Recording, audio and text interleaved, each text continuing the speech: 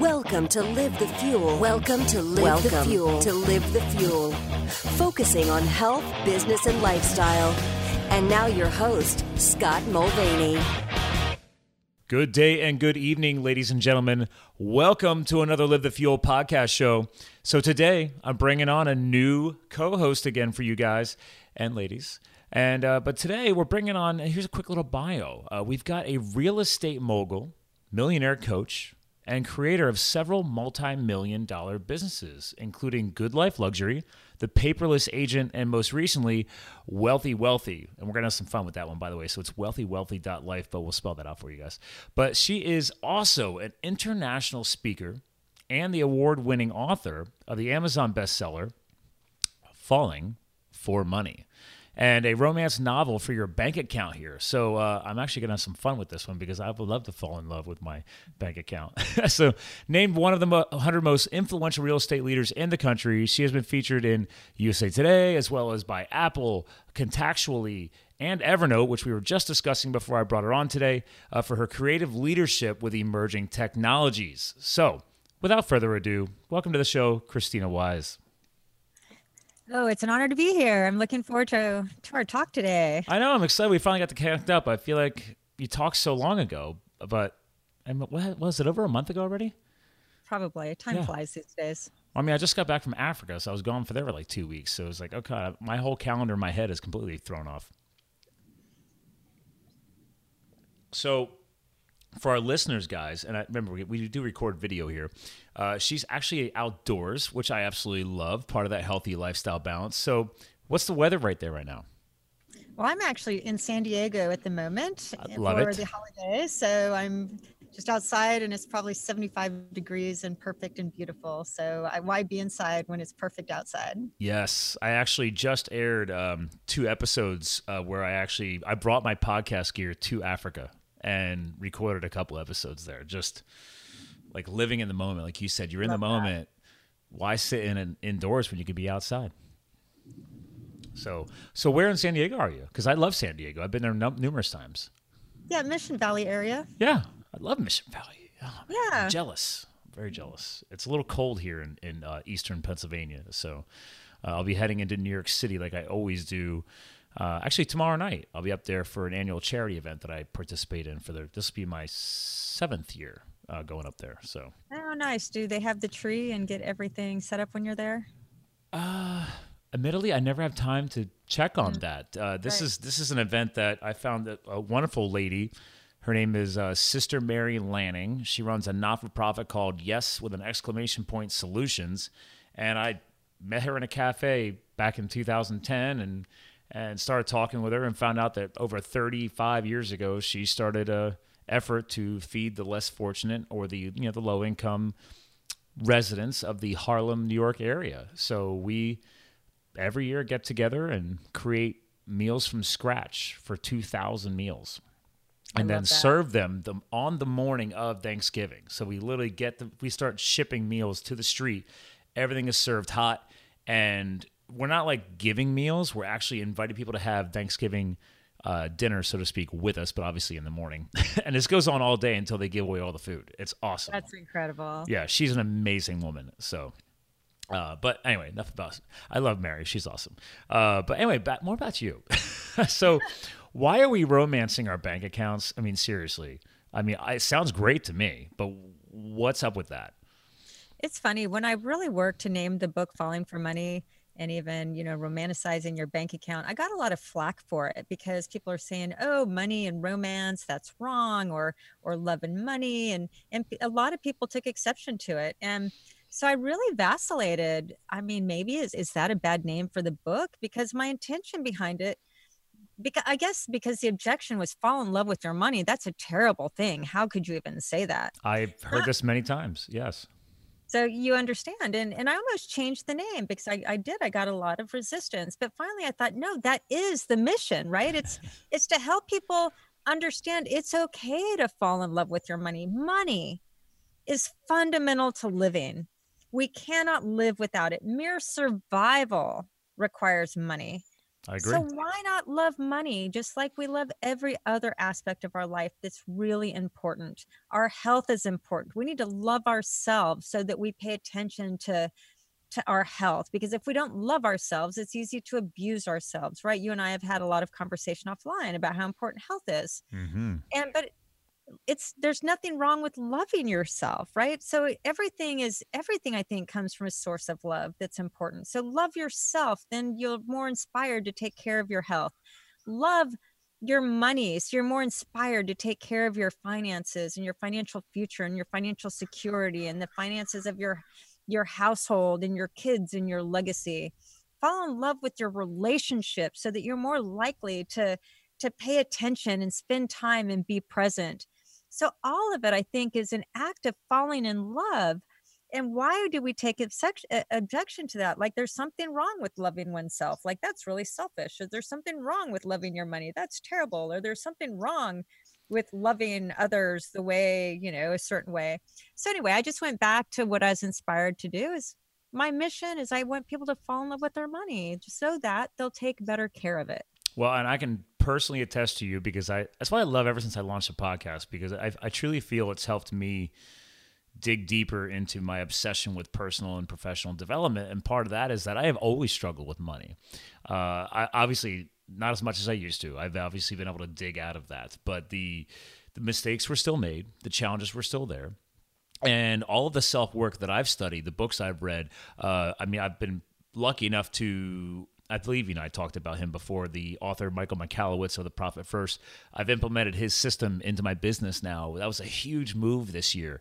Something as simple as, for some of our listeners, they might be independent entrepreneurs, and not everybody knew, like me. I didn't know when I first started, like, oh, maybe you should be setting aside money to pay your quarterly taxes so you're not freaking out when it comes tax time, because it is for the U.S. Based listeners here, we have people overseas as well, but you should be paying your taxes every single year, but you should be also prepaying them every quarter as an independent. So all these little components, all these things I used to see as a struggle, because I fought it. I was taught the same way, like, oh, you're not supposed to love the money. You shouldn't make it that much of a priority. You should find purpose in life, and then the money will follow.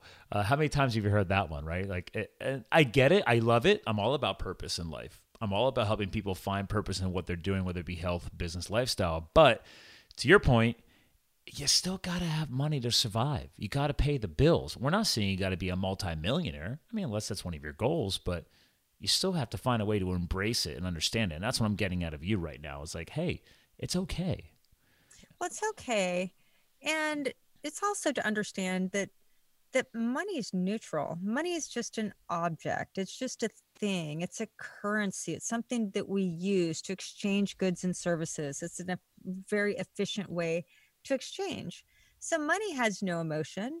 Money is just this thing we've invented, like I said, as a currency to exchange my goods for your services and vice versa. Oh yeah, let's pause on that because most of the financial books that I've read, they do somewhat hint on this, but they don't dig deep enough into it. Let's really help our listeners understand this. Like the biggest piece here of the whole money is an object, so to speak. It is a form of exchange.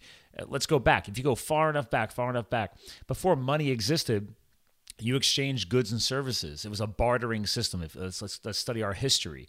And then, to be fair, especially here in the US of A, once we left the gold standard, money is just a concept, I guess. How would you, since you've actually written about this, how would you define that better for our listeners? Because I think this is an important piece that a lot of books I've read don't dig enough into to help people really understand, like, guys, money is not real. I've literally had people actually say that. It's really not. And we could go deep into the weeds on that one. But to your point, we use money for efficient for marketplaces as an efficient tool of exchange. And so back in the day, if you had cows and I had chickens and I needed milk and you needed eggs, we somewhere had to find each other to exchange those two things. And so it was very inefficient to exchange goods and services, because if I had eggs and you had milk, but I needed milk and you didn't need eggs, we weren't going to be transacting. So then I'd go down the street. And so the currency that we use, it just money is an exchange currency that now, instead of having to find, if I have eggs and you have milk and I need milk, I don't have to barter my eggs. I can just pay you $1 for your milk.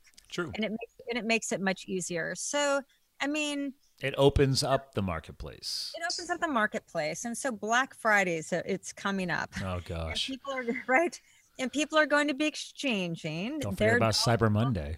And Cyber Monday, their currency to consume something that they find is very important. And then, but that's the exchange. If it were a bartering system, this Amazon thing wouldn't work. The shopping mall thing wouldn't work. Mm-hmm. But the point, part of the takeaway that I hope, can be listened is that money is it really is a tool. It's something that we use, an object we use so that we can transact. Meaning money has no emotion. Money's basic math. But what we do as human beings is we're narratives, we language, we have emotions, we have stories. So how we react to money and act with money is really all based on the story we have about money. And that typically comes from our history, how we grew up, like anything that might be a little bit unhealthy or dysfunctional.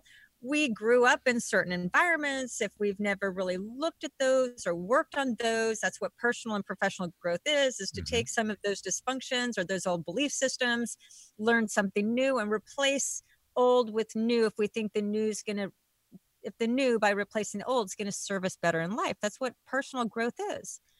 But we don't do personal growth with things like money. Meaning we have these narratives, we have these stories that we've acquired mostly from our childhood, and then we're convinced by our culture that if money is a bad thing, or our parents argued of money over the time, or we're in a consumption culture, whatever those stories are, we attach it to this thing called money, and then money becomes so emotionally charged. So something that's just like is the same thing as this pen that has no emotion to it. You and I aren't going to get emotional over this pen, no. But we'll get emotional over a dollar bill. It's because we have a story about a dollar bill. Is it a good thing? Is it a bad thing? Does it make people greedy? Does it make people happy? I don't have it, but you do. So I want some of what you have because that's not fair.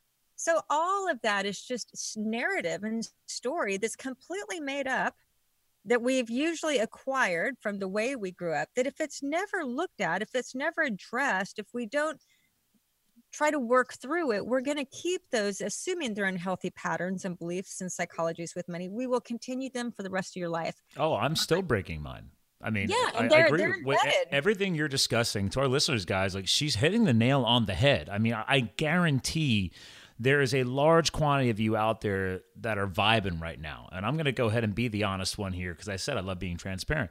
I am that guy. Like I grew up, my parents never really owned a property. Like they were always renting. To be fair, I've actually read a book about that. Some people actually recommend that as a form of investment. Like you don't actually own it. That's a whole different conversation. But you know, I grew up in an entrepreneurial family. I saw the struggles when business is good and business is bad. And then I also saw the whole I was never really taught properly how to save.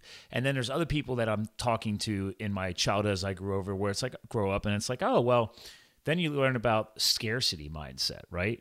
You don't reflect on that until you're older. But now I look back now and I'm like, oh my God, I learned the scarcity mindset around money. Like, oh my God, like be careful, you'll lose it, etc. And so now all of my self and professional development over the past 5-10 years, everything has been trying to break that and grow beyond that mindset and learn to embrace, as you hinted, love money and love it as a tool and as a system to grow myself and my fiance and our life moving forward. And that takes time. Let's be real. I mean, not everybody can just snap their fingers and you're good to go, right? You can't read just your book. And I mean, I'm sure it's that powerful, but I think our listeners also need to understand that it's going to take time to break these behaviors. Would you agree with this? absolutely takes time. And these are embedded stories that, the way we learn as kids through modeling. So we got to see our parents, the arguments you might have seen, good months, everybody was happy, bad months, there was conflict. And so you're modeling and you think it's scarce, or, people, money must be this bad thing. So my parents are arguing over it. There's what our parents tell us, what we listen, just sort of those subliminal messages that are put in our heads as kids. They might just say money's a bad thing, or, greedy people, rich people are greedy, or, whatever was being said at the dinner table, we don't think of it, but those are embedded and they become our mindset. Mm-hmm. Everything that really happens, we model, and whatever becomes our mindset. So, we're all fairly dysfunctional as young adults, and we're trying to navigate in the world. But the thing is that in many of these places in life, we realize that's old patterns. I want to do better in relationships. I'm going to study relationships or try to do something there. But there's never really a conversation that, hey, I have a screwed up mindset with money, and this money thing is completely sabotaging my life. Maybe I should go learn something about money. Mm-hmm. We just think money's going to figure itself out. And then you get in a relationship and you get engaged like you, and then you don't have conversations about money. Like, what are my beliefs and your beliefs, and how do we grow up, and what are your trigger points and what are my trigger points? Oh, I'm going through that right now. I mean, my fiance and I, completely different upbringing. Like, her father was a CFO. Her mother was the controller of the family's construction company. I mean, that girl's got no debt. I mean, she went to Cornell, UPenn, smart girl. I don't know how I landed this. But, we're engaged now. We're moving forward in our lives. And this is something that I have to embrace, is that we have two different mindsets around money. And I've had to really drop my walls and allow her family's, knowledge around money to help myself grow. It's a different wavelength, and at times there's a rub, right? I'm not always willing to let a lot of the change happen or understand it, but I also have to remind myself, I'm like, hey, Scott, man, you just didn't grow up that way. It doesn't mean that my family is less than her family. It's just that she was taught differently, and I have to remind myself to stay open to that. So yeah, and she's one of the lucky ones, really, to have parents that had really good money practices and were smart and built. I mean, very few of us had that. We didn't learn money in school. Most of us didn't have any real upbringing, any healthy conversations, or and they don't teach it in school. You're studying economics. Like, I went to college for business and marketing and psychology. I studied micro and macroeconomics. It doesn't matter. That doesn't teach you anything about how to manage your money, or what's saving and investing, and what it's like to become an entrepreneur, and blah, blah, blah, blah, blah. All this is just out there, man. We got to figure this out on our own. Well, yeah. And the problem is, when it comes to money, is money can't really be figured out. And it can be figured out when you study it, but it can't be seen. So it's one of those things, since it's a nebulous sort of thing, and now it's even more nebulous, that everything's digital and it's just money in and money out, that we really don't even know what money is. It's just there's not enough of it. Oh, true. So, is really where we've become.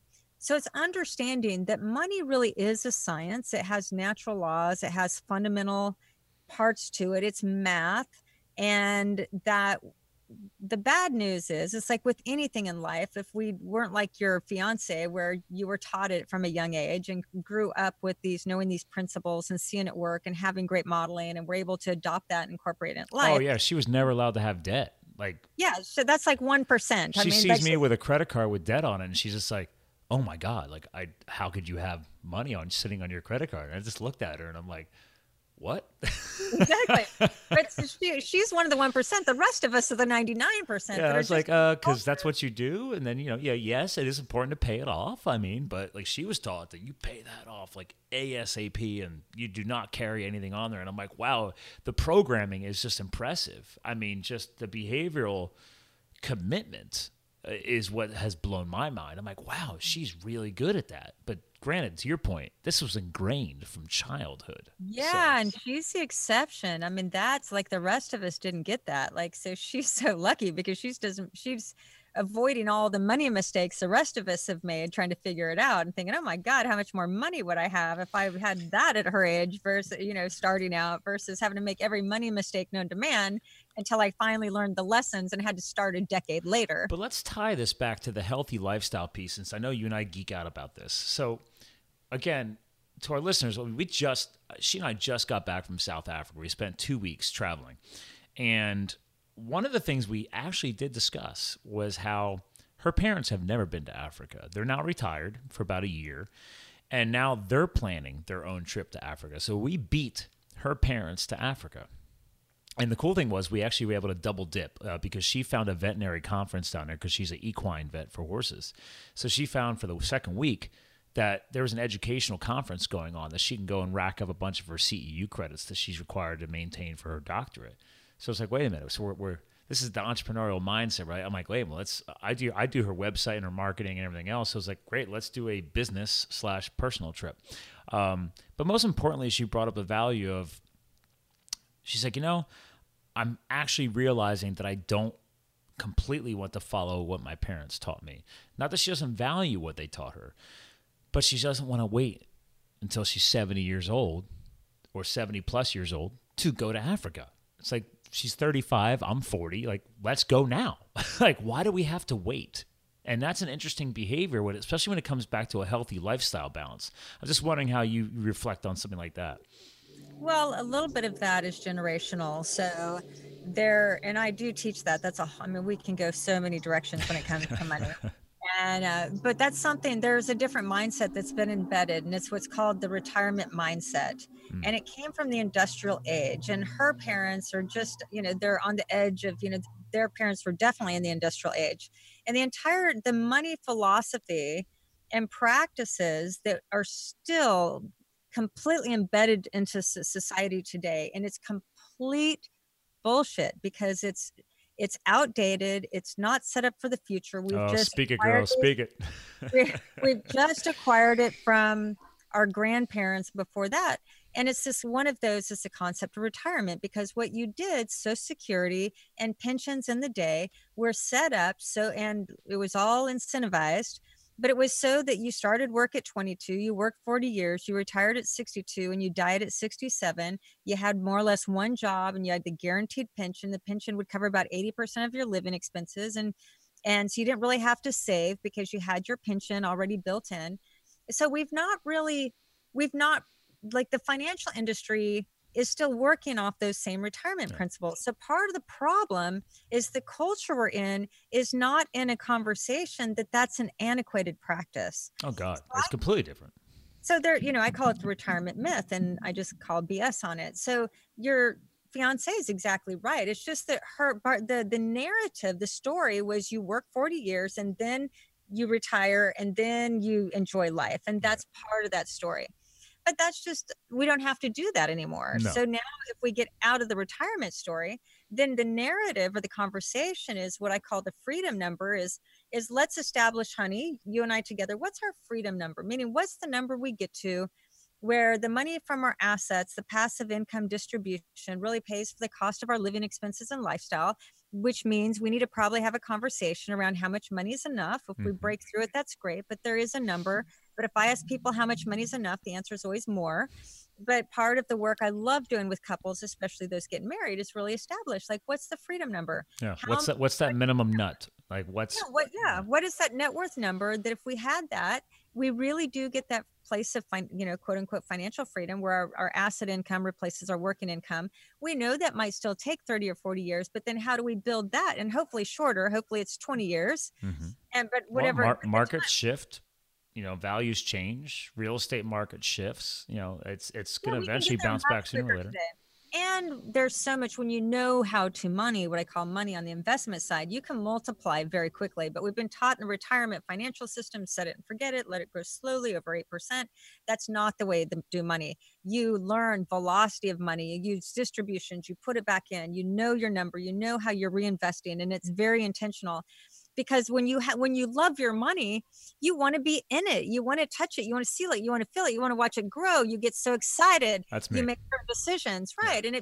And then when you do that with your spouse, your future spouse, it's just so powerful because you know your number, what you're working towards, but you're not sacrificing number.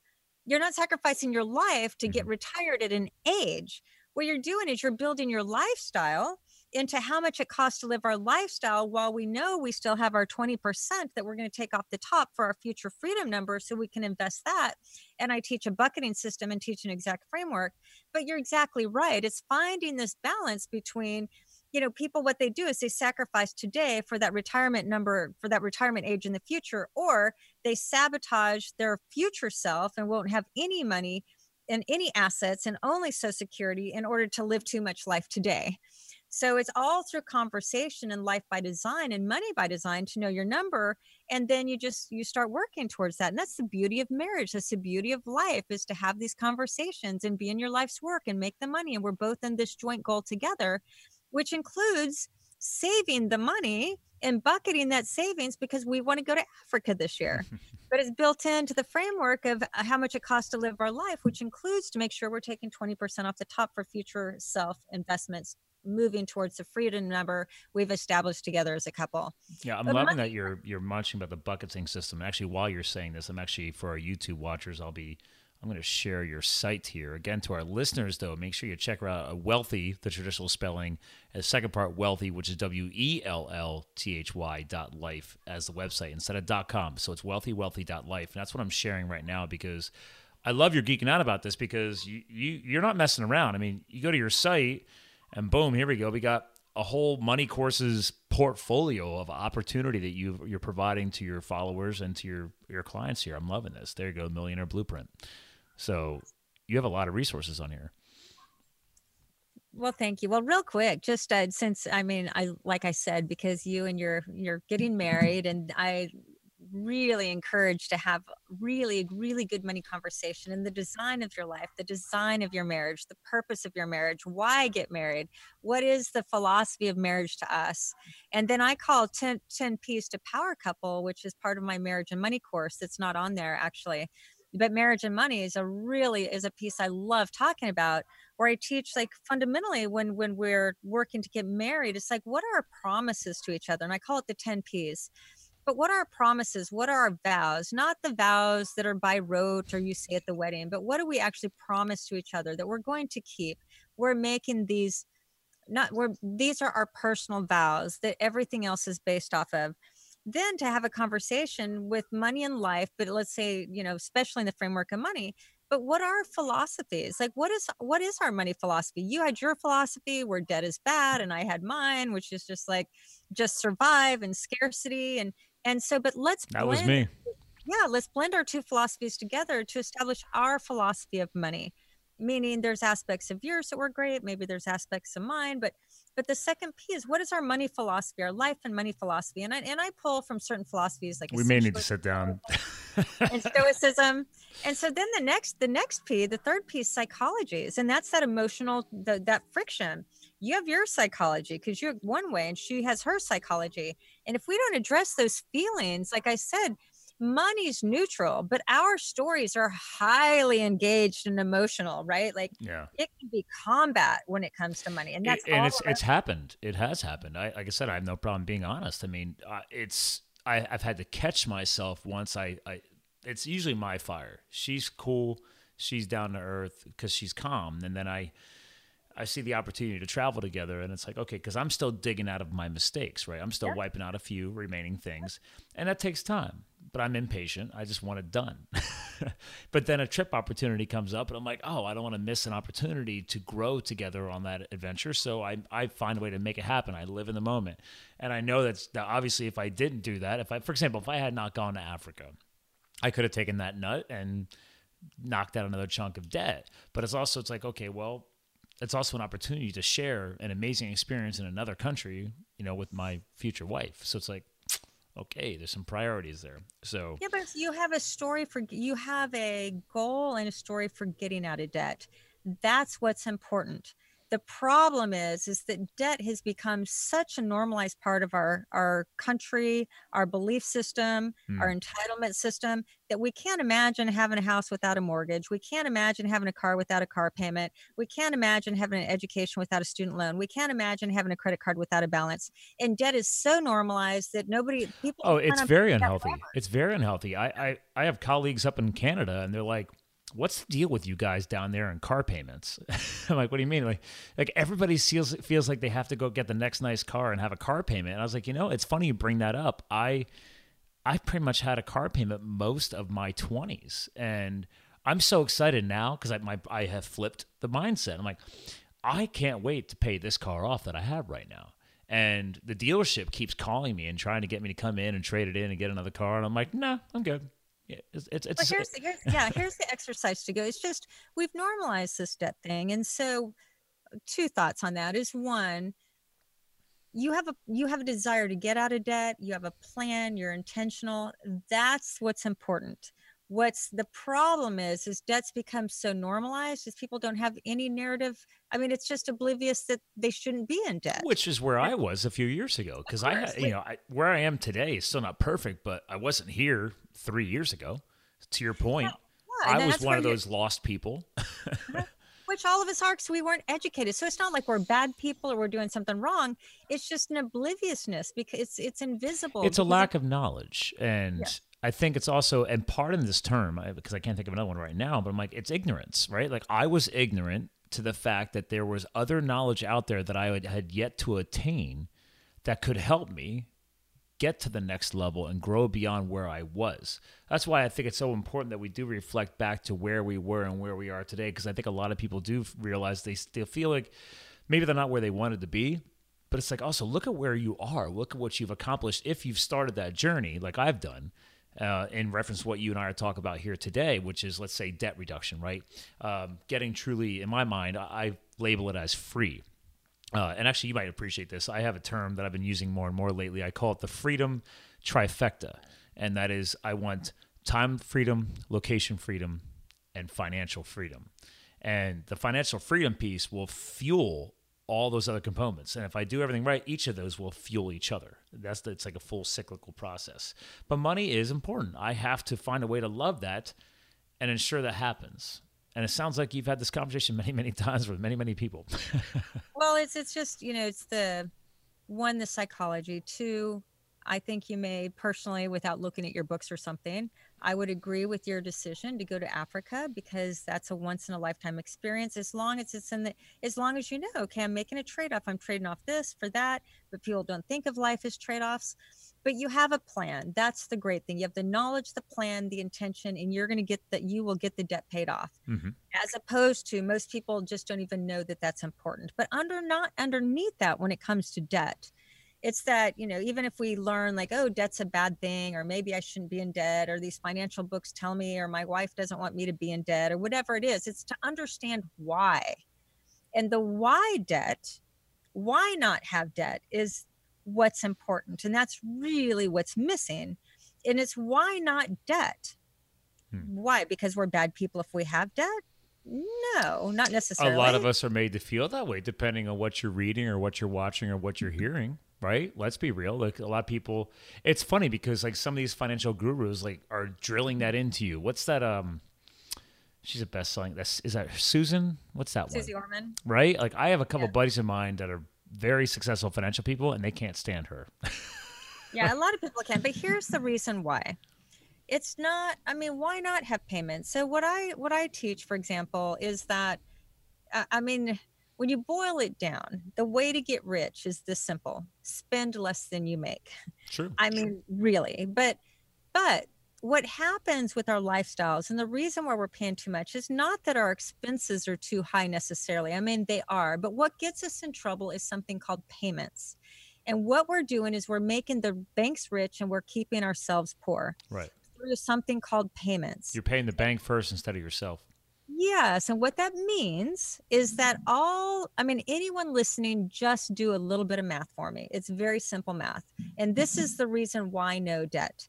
So let's even take the house payment off, but let's just do a car payment. Yeah, look at a car payment. That's simple. A lot of people, unfortunately, in this country have car payments, or they dream to have a new car and have a car payment. Well, and people don't trade cars. They trade car payment for car payment. So they really have a car payment for most of their lives. Many families have 2 to 3 car payments once they have their kids on cars. Or how about the rolling over or the upside down vehicle? I had friends of mine, they had a Range Rover and the engine like gave out. And they were still paying on it, and it was just past the warranty period. So what else were they going to do? Like, no one's going to take a blown motor Range Rover as a trade-in. So they had to go back to Range Rover and roll that. I mean, they both made plenty of money, so they weren't worried about it. But I'm looking at this and I'm like, oh my God, the compounded interest, and you've just rolled an upside down vehicle into a new vehicle. I didn't even want to look at that. I was like, that freaked me out. Yeah, that's very normal. So if you take a car payment, then you add your credit card payment, then maybe a student loan payment. What I ask my beginner students to do is just add up your payments. Mm-hmm. Credit card payment, student loan payment, car payment. I got all mine right here on my dry erase board. So we have our payments. Now add up those, and let's say it comes to $2,000 or $1,000 a month. Now take that $1,000 a month or $2,000 a month and put it into a compounding calculator, just over 20 years and 40 years. And all you have to do is look at, I call it, how much is your BMW costing you? So if your $750 BMW payment, if you paid yourself the $750 and invested it versus the BMW lease payment, that's all about our status and looking good and driving the right car. At the end of 20 years, would be worth about $600,000. At the end of 40 years, would be worth like $1.2 million. Now add the credit card payments on that. And add and compound, though, we could be worth $5 million at the end of 40 years by just getting rid of payments, which is $250,000 a year of passive income. But what we're doing is we're making the banks rich by all these payments to live a lifestyle we can't afford. And we're keeping our current self and future self broke. That's crazy. That's why you don't have debt, because that's a choice. Do you want to make the banks rich to have the status in the car? And that's what the banks are counting on. That's the best part. That's why we're getting a credit card in the mail every single day. Of course. Here's the great part. Money. Go into a dealership, right? And the dealership's like, oh, well, we submit your application for your loan to our select banks. And then, but you're made to believe that, like, well, whoever approves you will let you know. So they're telling you, they're making you think like, oh my God, I really hope somebody approves me. I hope I'm worthy enough for one of their banks. In reality, it's what bank is going to compete for the money that you're going to make off of you. That's what I've learned now since that. I mean, I completely agree with you. Like, that's why I don't care what kind of car I drive. I used to have an old Audi years ago. I'll never buy that again. I mean, I shouldn't say never, but the cost of repair on an Audi is just stupid. I love my Subaru. It's phenomenal. I'd rather spend my money on travel these days and adventures than what I'm driving. And it's just the car payment. It's just all these payments, and it's a payment to feel more important. It's a payment for status. It's not a payment that is four wheels that gets us from the grocery store and home. Therefore, the type of car doesn't matter. Mm-hmm. And I'm going to pay that car off and drive it until the wheels fall off while I'm building my financial freedom number. Because we're either paying ourselves so that we can get to financial freedom, or we're making the banks for their financial freedom. Well, it's like on your website, you got Learn, Earn, Thrive.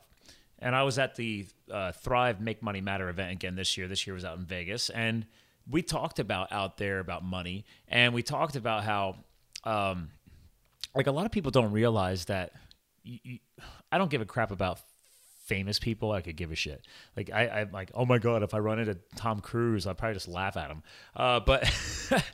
But they talk about how a lot of people don't realize these people you hold to a higher standard, or that you think are better than you, and you're trying to achieve what they have.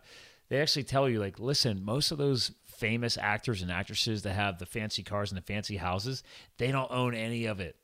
It's all keeping up with the Joneses for status. They are taxed out to the, I mean, just they have very little cash flow. I'll just say that. And I'm guessing you could agree with that as well. Oh, absolutely. And most everything's illusion. And, you know, I always say, you know, you can have a beautiful car like a Lamborghini, and it's polished on the outside and it's beautiful, and people think that it's this Lamborghini. But if you open up the hood and the engine there's no engine, it's just illusion, right? You can't drive the car. And that people are living this lifestyles where it looks very beautiful on the outside, but there's no engine on the inside. So if I say open your hood, that means open your books to me, and I can call anybody's bluff within 2 seconds. But So I mean, no, most people don't have an engine inside that car. It just looks good. It's all show, no go. It's all show, no go. That's really well said. But, so it's just understanding that all those payments are keeping us broke in the long run, and we're exchanging our future self freedom, that financial freedom you talk about. And for money freedom is time freedom. So how you get time freedom is through money. I mean, the more money you have, the more time you have. Well, it's true. I mean, look at how many people, and I was guilty of this. I was like, oh man, like I have to make more money, right? Well, do you? That's what I'm hearing from you. It's like, well, do you have to make more money, or do you just have to wipe out more debt so you have more money available, so to speak? Or because there's the flip side here. It's like, okay, well, if I start if you're like, oh man, I go get a second job, or if there are all these people who it's become a hero complex. They're out there saying, oh man, I had to pick up a second job to do this and do that. I'm like, well, did you really need a second job, or did you need to dig back into your books and figure out something else, or realize, to your point, like you were saying about money and time freedom, what's your time worth to you?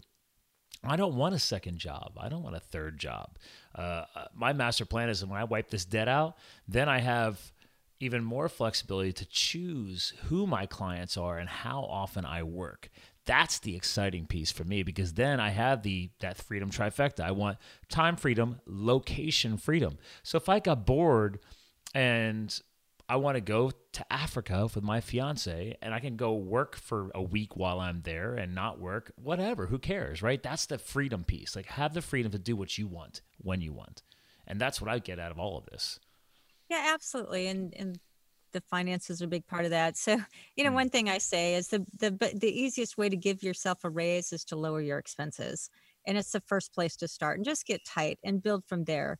And but the problem is that because we're in the culture we have, which means just work more, do more, have more, work more, do more, have more, especially entrepreneurial mindset. But there's just this, again, it's mythical. And it's this belief that we have that's never been checked. It's just the answer to all my money problems is to make more money. Mm-hmm. And the answer to all our money problems isn't making any more money. How we get rich is all about how we spend. And you have to spend less than you make. And you can't have debt to do that, because so the thing is income is just an accelerator. So the place to start is we have to set our expenses compared to our income and make sure our expenses are about not more than 50% of our gross income, because by the time we take out our investment and our savings, then we live off that lifestyle. And then as our lifestyle income increases, then relative to that, we're growing up slowly. But what people do is, if you make $100,000 this year, now you just, I don't know, your business goes crazy, and all of a sudden you're making $250 next year. What do people do? Do they keep their expenses the same on the $100,000? No, they adapt their lifestyle to it. Yeah. 100%. So it's called Parkinson's Law of Money. Yep. And Parkinson's Law of Money says expenses always rise to match income. And if we don't know that law exists, it's just, we're oblivious to it. It just happens. And people don't know. I did that years ago. We all have done it. Yeah. You and I were joking around about, not joking around, but seriously talking about the power of team building and things of that nature when it comes to entrepreneurship. Or just, I was a coach in T-Mobile, big wireless company. I managed teams in their call center sector before I got into being an analyst with them. And I had 20, 30 person teams. We were constantly rotating every quarter. I was getting new staff all the time. And it was just a never ending cycle. But as I moved my way up in that company, I get promotions, I get raises. I was Parkinson's Law, man. Like, I just rolled with it. Oh, great. New promotion. Like, the one time I got like a $12,000 bump. It's my first time ever. I had no college degree. And I'm like, holy crap. I'm making more money than my friends coming out of college. So I was like, oh, let's finally get that nicer car.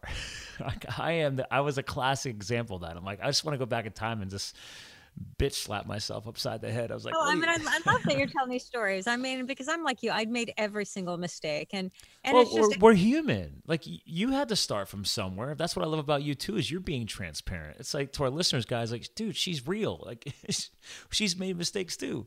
I've made all of them. I'm teaching others that hopefully they can avoid every single stupid mistake I made. But again, it's just because we're not taught and it's not obvious. And once we learn, the great thing about money, the bad thing about money is it's a skill and a science. So you really do have to spend some time learning a few things. The good news is it's not rocket science. Money is pretty darn easy. And all you have to do is learn the fundamentals and actually abide by its laws. And then you can't not become financially free. I mean, because it's all algorithms, it's math. And when you understand the formula, it's pretty darn easy. It's just, I mean, to go back to health, when we use health as a metaphor, if our goal is to be vibrant and healthy and have a lot of energy and live a long time, we can't eat donuts for breakfast every day. I mean, we can't eat donuts for breakfast and macaroni and cheese for lunch and pasta and mashed potatoes and ice cream for dinner. Like, the two are mutually exclusive. And so if the goal is to be physically healthy, guess what? You have to eat healthy food, and there needs to be a little exercise, even when it's inconvenient. And let's tie this back to, because I've coached health on and off for years now, and people are like, oh, well, I can't afford that, or I can't afford this, I can't afford that, whether it be eating organic or clean eating or trying a new nutritional program with like a nutrition line that I work with, whatever it may be. And I'm like, well, then where are your priorities at, right? Because like if you find that taking care of yourself and your family by ensuring you're physically and mentally healthy thanks to your nutritional program, your rest, your recovery, your lifestyle, if that's not important to you, you seriously have way bigger problems coming down the pike than anything that I could help you with. And that's why I teach people too. I'm like, if that's not a reason to realign your expense structure and your lifestyle, I tell people all the time, like, guys, like, you're already spending this money. You're just not spending it in the right area. You just have to figure out, like, to your point, you have to take an assessment of your life and what you're spending. And it's like, okay, well, am I spending a lot of money on fast food, going out to restaurants, bars, clubs, etc.?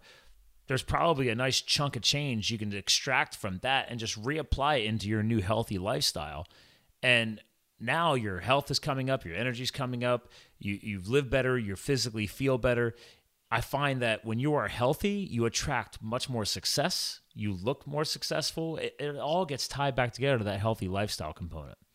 Well, it does. And again, when I work with clients and, I say, let's see what's under your hood. What I love about money, it's just black and white. I mean, it's numbers, it's math. Numbers don't lie. And numbers don't lie.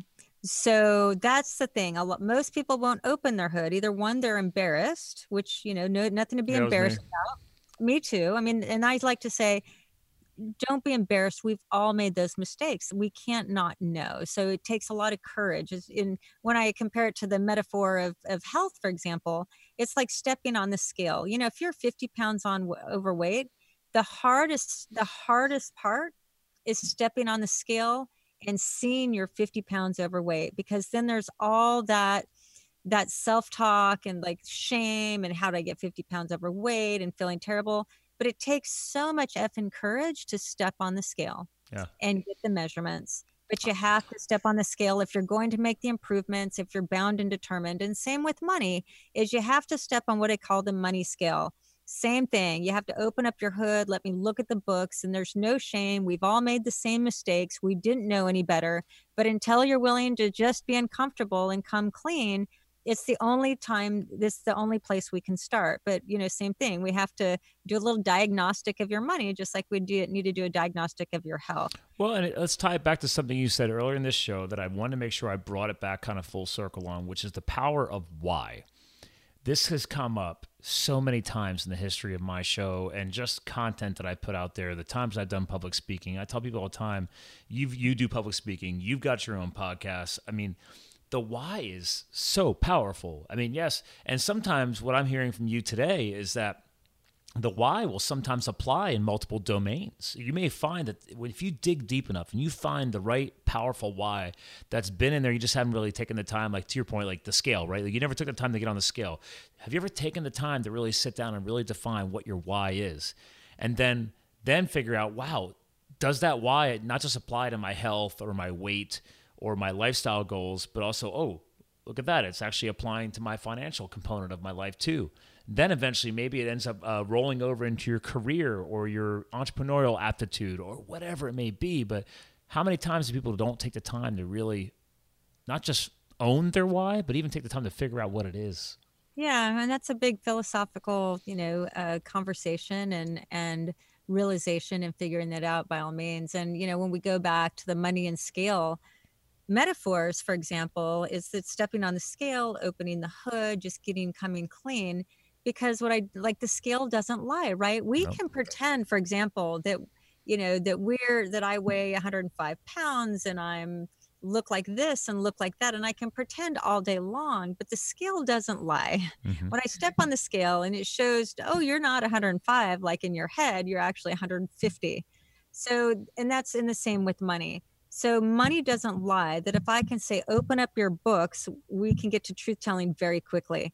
And that's really important. But what money is, to get back to something you were saying, where you're saying, okay, people say they have their priorities, but since the scale, the money is a truth teller, how you spend tells me your priorities. So you can say healthy is being important, but if you're drinking every single night and eating fast food, the priority is convenience or whatever. The priority is not health.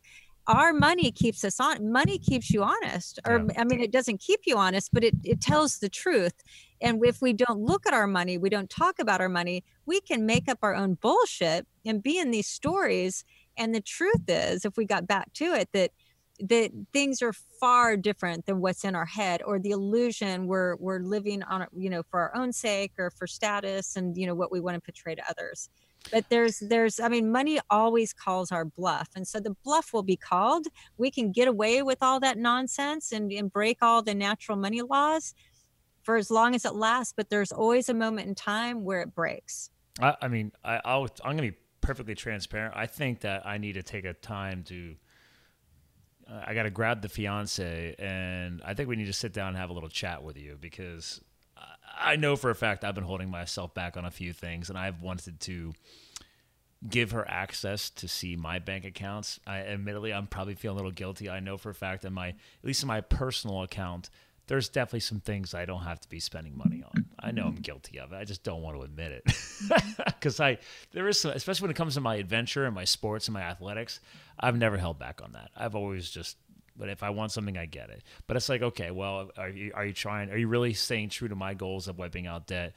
And now with the marriage thing coming up in the next year and all that, I'm like, all right, yeah, I should probably have somebody smack me around a little bit. Well, we all need that a little bit. I mean, good for you. I'm just so it's really cool how you're just so fully transparent, and as you're on the spot, you're noticing about yourselves like, darn it, yeah.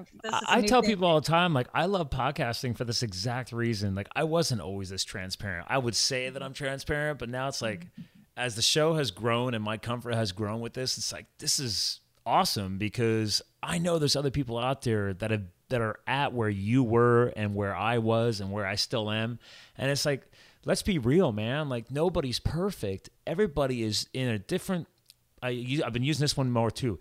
Everybody's at a different place in the timeline.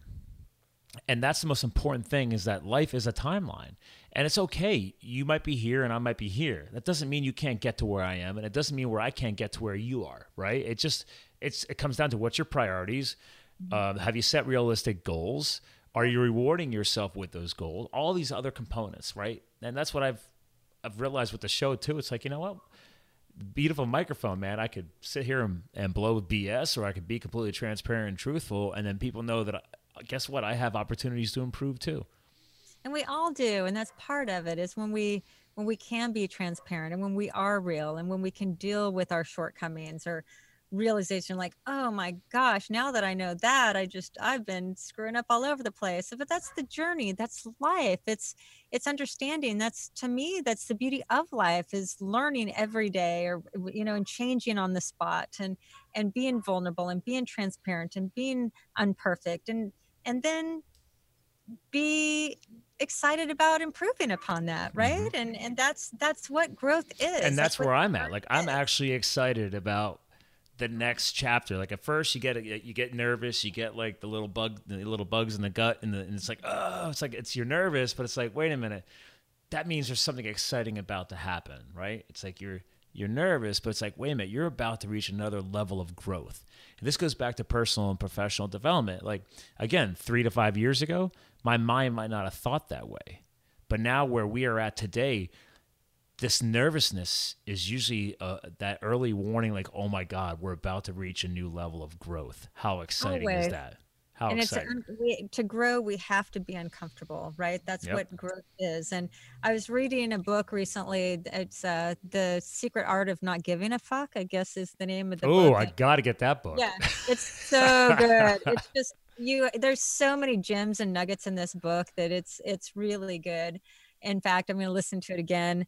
But one thing he says, and I wish I could articulate it exactly, but he said something along the lines of people don't want to suffer, but that's what growth is. It's amount of suffering that you have to suffer through to get growth on the other side. So if you're not willing to suffer, if you're not willing to be uncomfortable, there is no growth. I mean, that's what that is. That's what success is. That's what's on the other side, is suffering through it.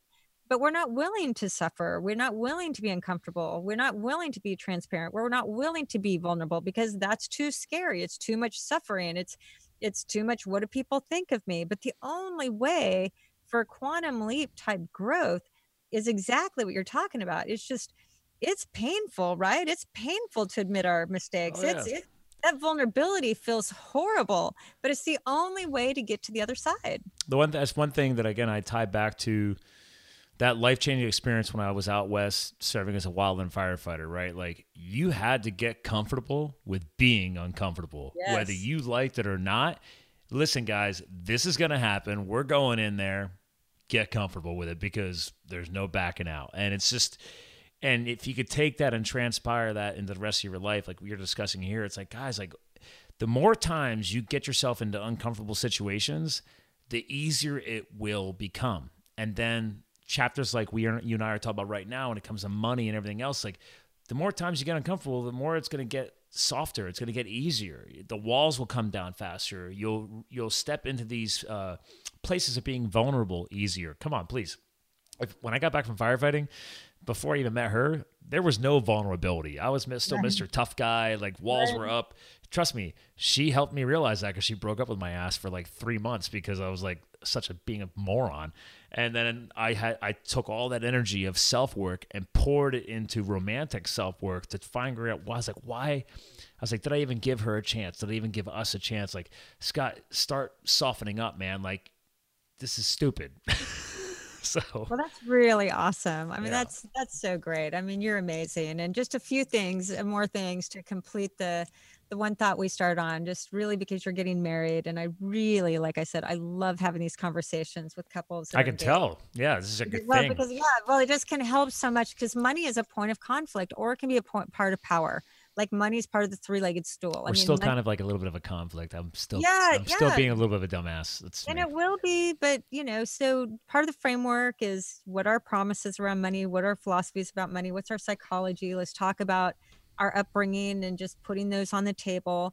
Then there's proficiencies too. So when we have different proficiencies in money, which you guys do, it sounds like you grew up one way and she grew up another, meaning she has a different understanding and knowledge with money. So when one starts to feel less than the other because they think they know less, and there's defensiveness and there's all this other stuff that naturally comes. But the proficiency piece is like, well, let's just be equally proficient. You came up from a CPA background and I came from these, but let's just figure out how to get on the same page, like an equal understanding. You teach me what you know, I teach us. So let's go for a money class or a money workshop where we're sharing the same proficiency. And it doesn't have to be rocket science. I mean, proficiency that I teach, sometimes I have a wife that's a CPA and a husband that's a firefighter, let's say in that example. So one, the firefighter feels insecure, feels like he doesn't have the proficiency she has because she's a CPA. But the proficiency just means, no, we share this equal understanding. And because I'm a CPA doesn't mean I know anymore. I just know how to put it in books a certain way. But when it comes to our money life, we have an equal proficiency. So it's learning a common framework. And so the proficiency, then we need a plan for money. What is our plan? What is, one plan part is paying off debt. Another plan is to save this, to start finding out our future freedom number. Another plan is filling these different buckets, our education bucket, our dreams bucket, our rainy day bucket, to make sure we have those buckets because savings and investings are different. and understanding those differences. And then it's understanding what's the process. We need a process. How are we going to reconcile our money? How are we going to make sure it's a regular part of our marriage and our conversation? We don't let build up. Like, do we talk about it once a week and reconcile? But we need a money process.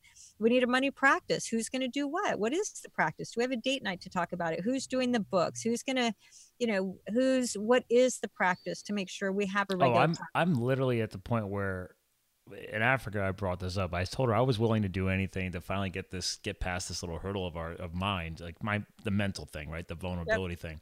I was like, listen, babe, it's like, if you want, even though I had good friends of mine telling me I should never do this, I was like, I will give you access to my accounts and you can go see what I was doing. I still can't believe I said that. But I was like, it's still how much wine was involved in that one? We were in the Franschhoek wine country of South Africa, so there was a lot of wine. Exactly, right? I mean, I had just made a fire out on the patio of the apartment we were renting in Franschhoek wine country, and yeah, there was at least 2 bottles down. But it got the wall to come down. That's right, it did. Obviously, absolutely. Yeah, but it sounds like if I work with you, wine and money date nights, I highly recommend. Right? Okay, it sounds like date night's a good idea. I think I do need a little wine to help. Exactly. So is that a standard protocol? Like if people book time, do you actually put like, hey, thanks for booking time with me. Just so you know, you might need a little wine to help with this. I don't know. I need to add that in. That's what I'm saying. Have at least 1 glass down before you guys get on the call. Yeah. We're not promoting alcohol consumption. We're just saying that some of us might need a little of it. So exactly. So real quick, I'll fill it. So there's a practice. Then we need a pact around money. So what's our pact, our agreement? Like, okay, we agreed that we're just not going to go throw money on a credit card without a conversation. We have a pact that we both have our little funds. And so, for example, Scott has his little bit of monthly money where you can spend it on whatever you want, and she doesn't care, and she has her little bit of money and she gets to spend it. And that way you don't care. But that's a pact that we both have our little, like, selfish spending allowances. Like a fun fund. Yeah, like a fun, but it's you have yours and you have hers. It's separate from everything, so that there's no questioning, right? And we all need that. We need to feel like we have a little independence on just free spending on something. And it could be a couple $100 a month. It could be a couple thousand. It doesn't matter. You get to establish. I'm very independently wired. I'm going to go ahead and agree with that. But we need a pact. Like, what's the pact? What are different money pacts? Or kind of our own rules that we're establishing for marriage, and build these into your vows and to your marriage conversation as you get married. And then, it's really moving towards a partnership. Like, money is a partnership. Marriage is a partnership. And if you have a business partner, you guys are going to be talking money, right? I mean, profitability, you're going to be having these conversations. Well, it's true. She has her business and I have my business, but then your marriage is a business. And people don't like it when I say this. Your household finance, not your marriage is a business, but your household finances is a business. And just like you're looking for a profit in your business and she's looking for a profit in her business, and you're both putting this money in your household fund, your combo fund, your money in your household needs to become a business, because the goal of the money household is for profit too. And profit is I understand that. Right. I don't think she completely understands that yet, but I mean, because we literally, I've been renting out. So we have a giant garage. I've already monetized 2/3 of that building into antique car storage. The upstairs of this house was split off years ago. It's our great grandmother's house, so we have a renter up there that covers the mortgage. Awesome. And then eventually we will then move to a slightly bigger. She wants bigger space, but I'm like, we're not going that much bigger because I don't need that much space. It's just 2 of us and a dog. But then eventually we'll be able to rent the first floor out here, and then this entire property will be monetized. The garage, both floors of the house, and then we want to get into, as you've hinted on your website, the whole real estate thing. It's one of my master goals. We watch HGTV all the time. Yeah, but that's the partnership piece that you guys are in this conversation. We can monetize this and move it here and do it there, where we're going to do next. Yeah. But marriage can be a power partnership if we think about it that way. There's the romance piece in that. We don't lose that. Oh, no, I definitely want power couple status. Yes. Yeah, but very power couple status. And that's the partnership. And then really the next, the what's layered around that are the people. Because as you know, if you really are after a great life and a great marriage, a lot of people want to pull you down. A lot of people want, if you guys are happy in building, there's a lot of people in old relationships or friendships or whatever that can be a little bit threatening, or because they don't like that you guys are happy. It feels like a threat. So really how we amplify our life is by really inviting people in, establishing relationships. So other people are very important to the marriage. And then all of that sits on the fulcrum of purpose. What is the purpose of our marriage? Why you? Why me? Why us together? There's 10 million other people out there we could choose from. Why us? And really to go into it with established purpose. And when you have the 10 P's to Power Couple, you have a framework of all these different things to talk about and to grow through and to journey through. And it just keeps the marriage really in a moving in a direction where you're inventing as you go along according to some agreements that are pre-established before you go in. Because when it's just romanticized and money breaks the romance very quickly, then, once that sort of that romantic notion's gone and it becomes real hard life, if we don't have some of these things already established, it can be a lot. There can be a lot of friction. And I can back that up 110%. So, I mean, I can literally quote her at one point in Africa. She's like, listen, I just want you to be here with me and be the happy fiance on an adventure with me. She's like, I don't want you to worry about any kind of money concerns and stuff like that. So it's like, hearing that line come out of her, I was like, okay, all right, it just amplified me to want to solve this even stronger. Oh, that's awesome. Well, you're amazing, and she's lucky, and you're lucky. Oh, she's amazing. I'm just the pain in the ass guy that for some reason she chose. Well, part of the reason why she chose you is because you just want to grow and learn and become better and appreciate her and do something with this. And that's big, right? You don't get a man that's that willing to want to grow and be vulnerable and be open and be transparent. So I hear. I mean, I don't know. Apparently I'm pretty weird now. I don't know. Anyway, well, keep but doing in what a good you're way. doing. In a good way. In a good way. In a great way. I got great feedback from you ladies. So it's like, okay, I just got to remind her of that and I'm good. Well, I mean, listen, this has been a powerful episode. Oh my God. I lost track of how much time we've been on here. We crossed the hour window here. So, I want to respect your time, obviously, too, and it actually looks like it's finally getting dark out there. So I know. I've got although it's still probably 75 degrees, so it is. It's pretty. Yeah, it's pretty yeah, lovely, you're fine. Well, I mean, so again, to our listeners, what I have not, because I've been traveling, I haven't had a chance to even listen to one of your podcasts yet. So I just marked it on my phone here because it's under the same name, right? It's still Wealthy Wealthy. It's Wealthy Wealthy Life, yeah. Yeah, so, Wealthy Life is the name of the podcast. Yes. So again, listeners, it's wealthywealthy.life is the website, but Wealthy Wealthy Podcast, check it out because she's got everything integrated into the website. So you've done a great job, by the way, on that. And then the money courses we've been discussing, everything you and I were just discussing, is that something that's on there as well? Because I saw the Accelerator Debt Elimination, the Mindful Money, the Power Collective. Is that what you're talking about, the Power Collective? Is that the one that's more couples? Yeah, Power Couples. Yeah. Okay, interesting. Right. So, cool. So, I told you this last time you and I chatted, but when a new co-host comes on, well, really all the co-hosts, you guys get to close us out with whatever kind of powerful words you want to share, big picture thinking, whatever it means that you think, hey, these listeners, if they don't remember anything else from today's show that you and I have discussed, they can at least remember this message that you're leaving behind, because this is something that I really call out in the blog content. I want to make sure people really see your words and what you're bringing to the table. So I just want to know, how would you like to close us out with some final words to our listeners? Well, really where I like to close out is for people to do an exercise, and we already discussed this, is add up the totality of all your payments, put those in a financial calculator, compounded, at an 8, 9, 10%, and just look at how much money you'd be worth at the end of 10 years, 20 years, 30 years, and 40 years if you were to pay yourself and invest that money instead of paying the banks. And that's just, it can be so simple, but so revealing. Like, we don't understand what we're giving up and how we're sabotaging our financial futures and robbing ourselves of that freedom we all want by virtue of being victims to good marketing and this cultural norm that debt's okay. And that's why I do have the debt elimination course on my website, because that's an exact methodology for how to get out of debt rapid fast. And it's a know-how. It's just an exact system. And for anybody in debt, I always recommend that. And then, for Mindful Money, that's just a money course to learn the basics of money and my framework for how to manage your money and just completely turn your life around and get, move from financial fear to really financial stability and then financial freedom.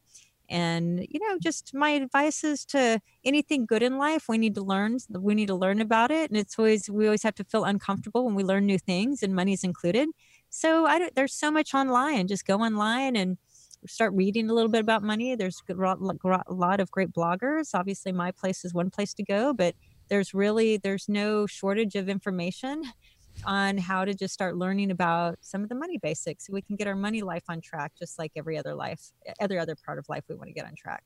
Well, I loved your final reminder there on the whole, there is no shortage of information. Again, ladies and gentlemen, I mean, I did not always know Christina, okay? So she just dumped a world of knowledge on you, and I've already been studying so many other people, and she's just one more new influencer in my life and now your lives as well. So that's the point, guys. I mean, go to check out Wealthy. The second Wealthy is WELLTHY.life as the website. Check out the podcast. Like, start, even if it's just one episode, take one episode, read one blog article. You don't have to conquer the world today, but as she's hinted, there's a wealth of information out there, but you have to take action. Stop blaming others, okay? Take accountability for your life. I could personally be transparent. You've heard it today. Like, I have no problem admitting I've had to take accountability for my actions. If I want to grow and succeed as I continue down the road, we have to own our shit. That's how a better way I could put it. Well, you know what, Scott? If you'd like, I'll offer this to your audience. Yes. What you got? Yeah, I mean, people can go to my website, or even Amazon and buy my book, but I mean, I can just tell you must have an incredible audience. So I'm willing to offer a digital copy of my book for free for download to your audience. That'd be awesome. So I can send you a link afterwards. I mean, you can go to Falling for Money. I'll have to give you a link, but we can put that in the show notes if you like. Yeah, I was gonna say I've had people do that before. They'll do like wealthy.life / like Live the Fuel or whatever. I don't know, like whatever. Yes. We could figure something out. And then I'll put that in the show notes. So to our listeners, when we go off air here, we'll figure that out. I'll make sure that's noted in the actual show notes because, again, it comes down to it's education. I love that. Thank you for the offer because I think that's important to the audience out there because sometimes it takes just that one knowledge piece, that one chapter, that one book to finally get that ball moving. And I know there's been countless books over the years that's helped me move so many things in the right direction. So thank you for that offer. That's awesome. Well, you're welcome. I would be honored to share it with you and your listeners. Oh, I'm going to share the crap out of it. So, well, listen, hang tight. I want to give you a proper goodbye. To our listeners, guys, okay, Christina has been an amazing co-host today. I've already said this multiple times. Go check out wealthy.life. Check out the podcast as well. As she just hinted, we've got a great offer for you guys. So make sure you go to livethefuel.com and check out this episode, and I will have this linked in the show notes for you guys. I'll definitely going to take advantage of it. I hope you do as well. So again, thanks for listening in, ladies and gentlemen. This is another Live the Fuel podcast. Again, we're here to fuel your health, your business, your lifestyle. Have a great day, a great night. I'll talk to you guys again soon. Hey there, Live the Fuel fans. Quick commercial break. Before we close out the episode, just wanted to give you some extra tips and tricks before we send you on your way. So again, thank you again for listening to the Live the Fuel show. I hope you got a lot out of this recent episode. More importantly, please subscribe to this show if you haven't subscribed yet. Stay in touch. Get me some feedback. Submit a review on iTunes or Stitcher. And get us the voice of you, the listener, so we can build this content back into the show and make sure that I'm actually taking you, the listener, into this design and future as Live the Fuel grows. So again, subscribe, submit a review, stay in touch. Heck, on that point, go visit livethefueltank.com. livethefueltank.com. That will take you to the link to our private Facebook group community where you can join and I can stay more in touch with you going forward outside of the podcast world. All right, last quick little piece here for you guys, some extra value. One, go to livethefuel.com main page. You'll see on there we have our free resources guide. If you are looking for free content and not having to pay for it, consider getting on my email list. You click on the button, send me my copy, get your Super 7s resources guide. There's over 21 of my favorite online resources that I've built into this little electronic guide for you guys. There's no cost. It'll just be emailed to you just by hopping on my email. Again, just thank you for listening. I want to give you some value. Second piece of my little extra nuggets of knowledge, if you want to call it this, is go to the resources section on the site. In there, I have 3 columns: health, business, lifestyle. And 2, right off the bat, that I want to make sure you guys are taking advantage of is number 1, eatpillynuts.com, and number 2, villacapelli.com. Their logos are on the site. You got a big bowl of nuts there, and you got a cool big V Power V logo. Both of those, if you use the discount code FUEL, F-U-E-L, you will get 10% off at checkout. So take advantage of that, please, and thank you. And more importantly, there's other companies linked on there. My nutritional and health alignment with Isogenics since 2010. The Pure Vitamin Club company for their kick-ass magnesium, B12, and an awesome multi-cap. There's some additional business resources on there. Number one, Singularis IT. I go mountain biking and road cycling with the founder. This is a legitimate IT company. I don't care where you are in the world, you can use their services. We're talking about serious white glove level services. I've moved all of my IT solutions over to them, and I outsource them regularly for any future and onboarding clients down the road.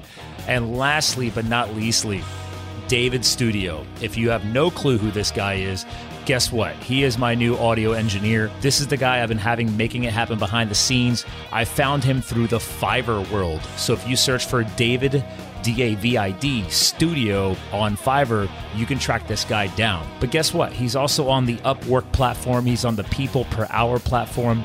You can search for him through his real name. I've never literally physically met this guy or talked to him in person. We have been just met through the online world. But if you search for E-M-I-N, that's I believe pronounced Emin, and Fikic, which is F as in Frank, I-K-I-C, you can search for him in Upwork.